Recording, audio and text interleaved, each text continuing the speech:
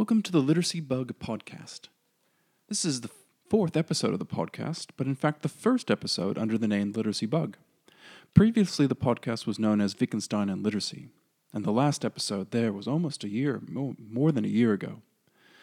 Since then, the Literacy Bug website has been launched, and on that website there are loads of new information and resources on the stages of literacy development, on balancing instruction, on assessment practices, with great lists of links, as well as a diverse range of recommended readings on various aspects of literacy development, whether it's adolescent disciplinary literacy, or early education literacy, or phonemic awareness, comprehension, and fluency.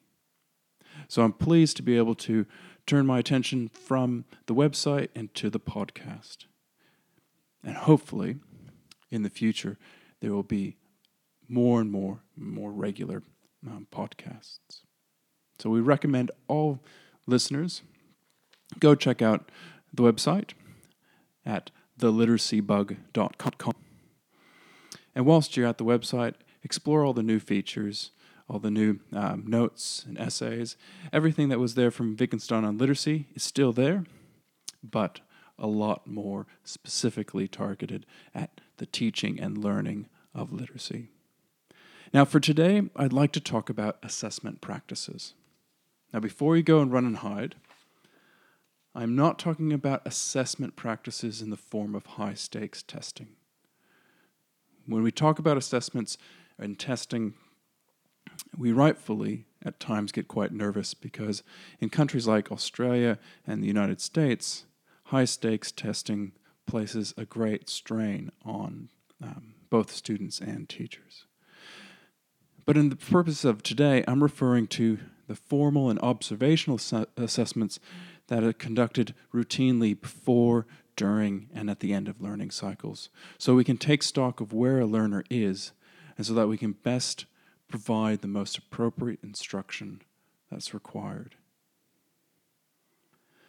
And so the types of assessment that I'm advocating for are really targeted looking at particular skills, using things that are readily available and that can be delivered often to progress monitor and to instill a sense of formative assessment into a teaching practice.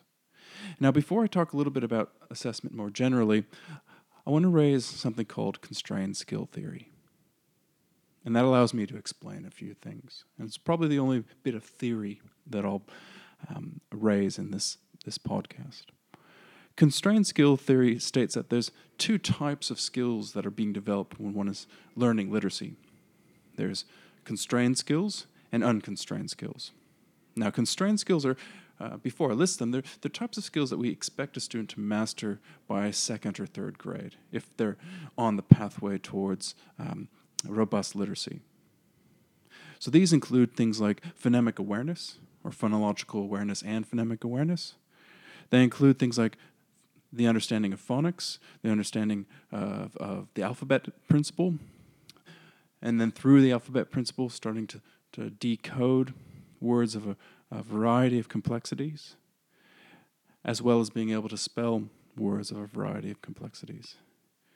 And so as this individual is developing their phonemic awareness, their ability to decode, their understanding of the patterns in a language like English, and they're learning to spell, this then also translates in the ability to read effectively and fluently, so accurately, with proper rate, with prosody or inflections, and with literal comprehension. And so those are constrained skills, and they're easy to test. Either a student has a knowledge of the alphabet, or they don't. Or they can spell words of particular complexity, or they don't. Or they can read a particular amount of words per minute, or they don't. Whereas unconstrained skills are skills that we developed throughout our lifetime. We might encounter them from the very first moments that we're born, but they become more and more complex into childhood, into adolescence, into young adulthood, into adulthood, etc. So these things include oral language skills, vocabulary, grammatical knowledge, being able to use language in a variety of contexts. comprehension skills. Comprehension skills of basic text into disciplinary text, into workplace text, into political texts. Composition skills, being able to compose a basic paragraph, to being able to compose for a website or use digital literacies. And knowledge, critical thinking, problem solving.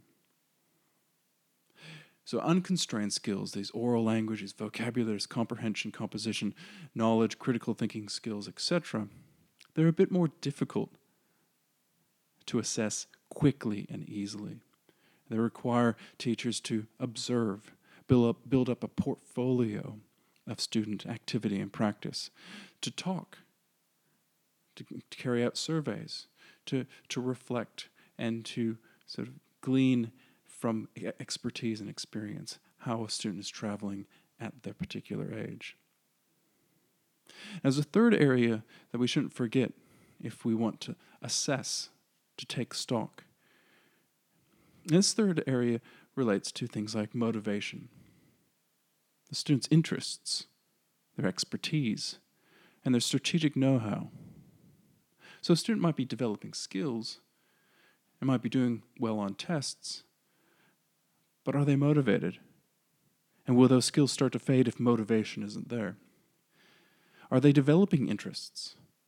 Are they developing passions? Is there something that's driving them to get better or to read in a particular area to develop expertise? And how do we foster that expertise?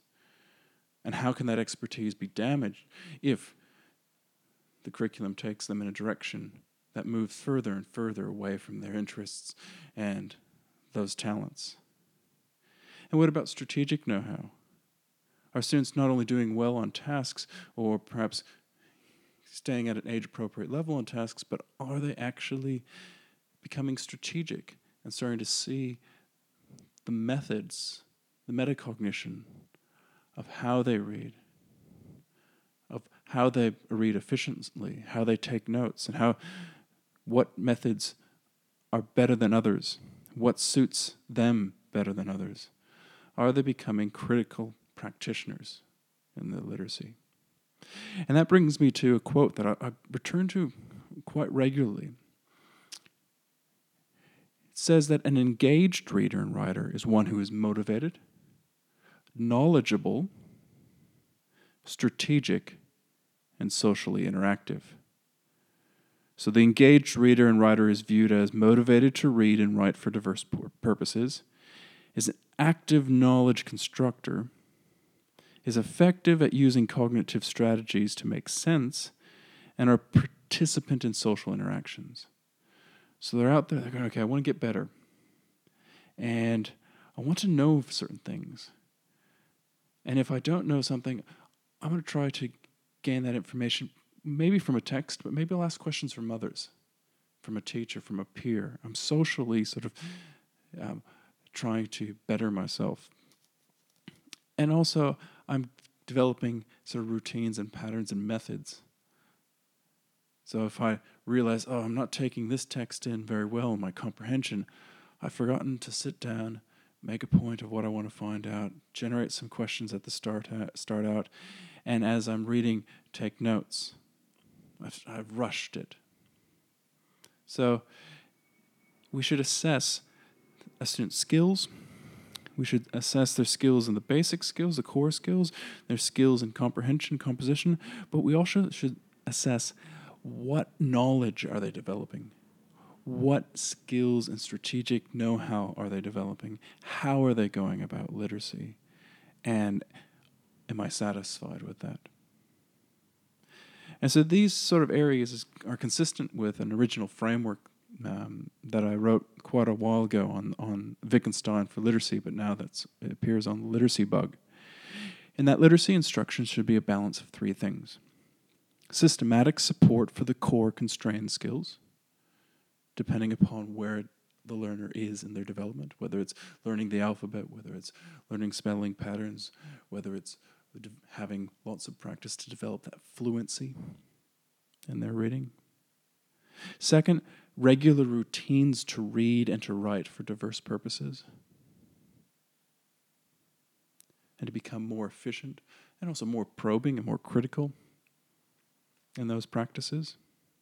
And third, to bring learners into disciplinary practices, whether it's gardening or art or auto mechanics. And in those disciplinary practices, pull out and involve them in the language and the literacy of those practices.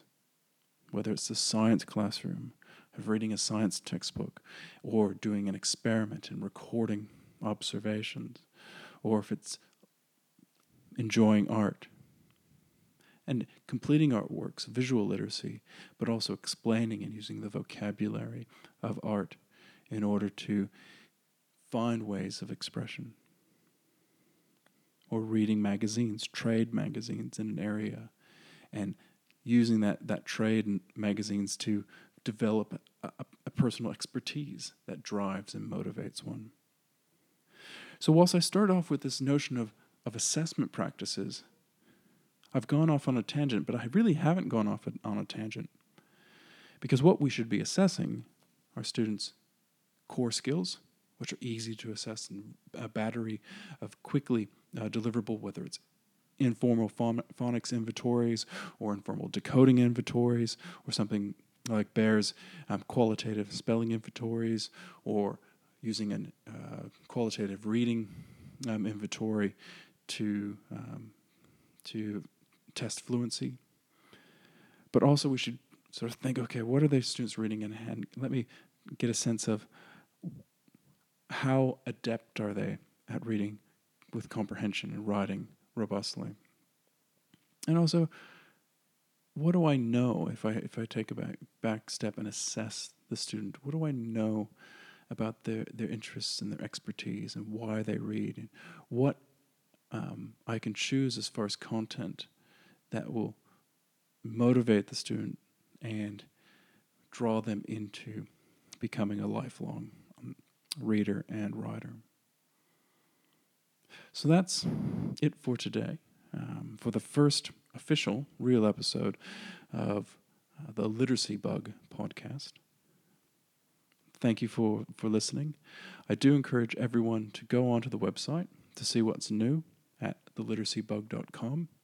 And I hope to hear, or not hear from you again, I hope to be able to do another episode a lot more quickly than this one came to you.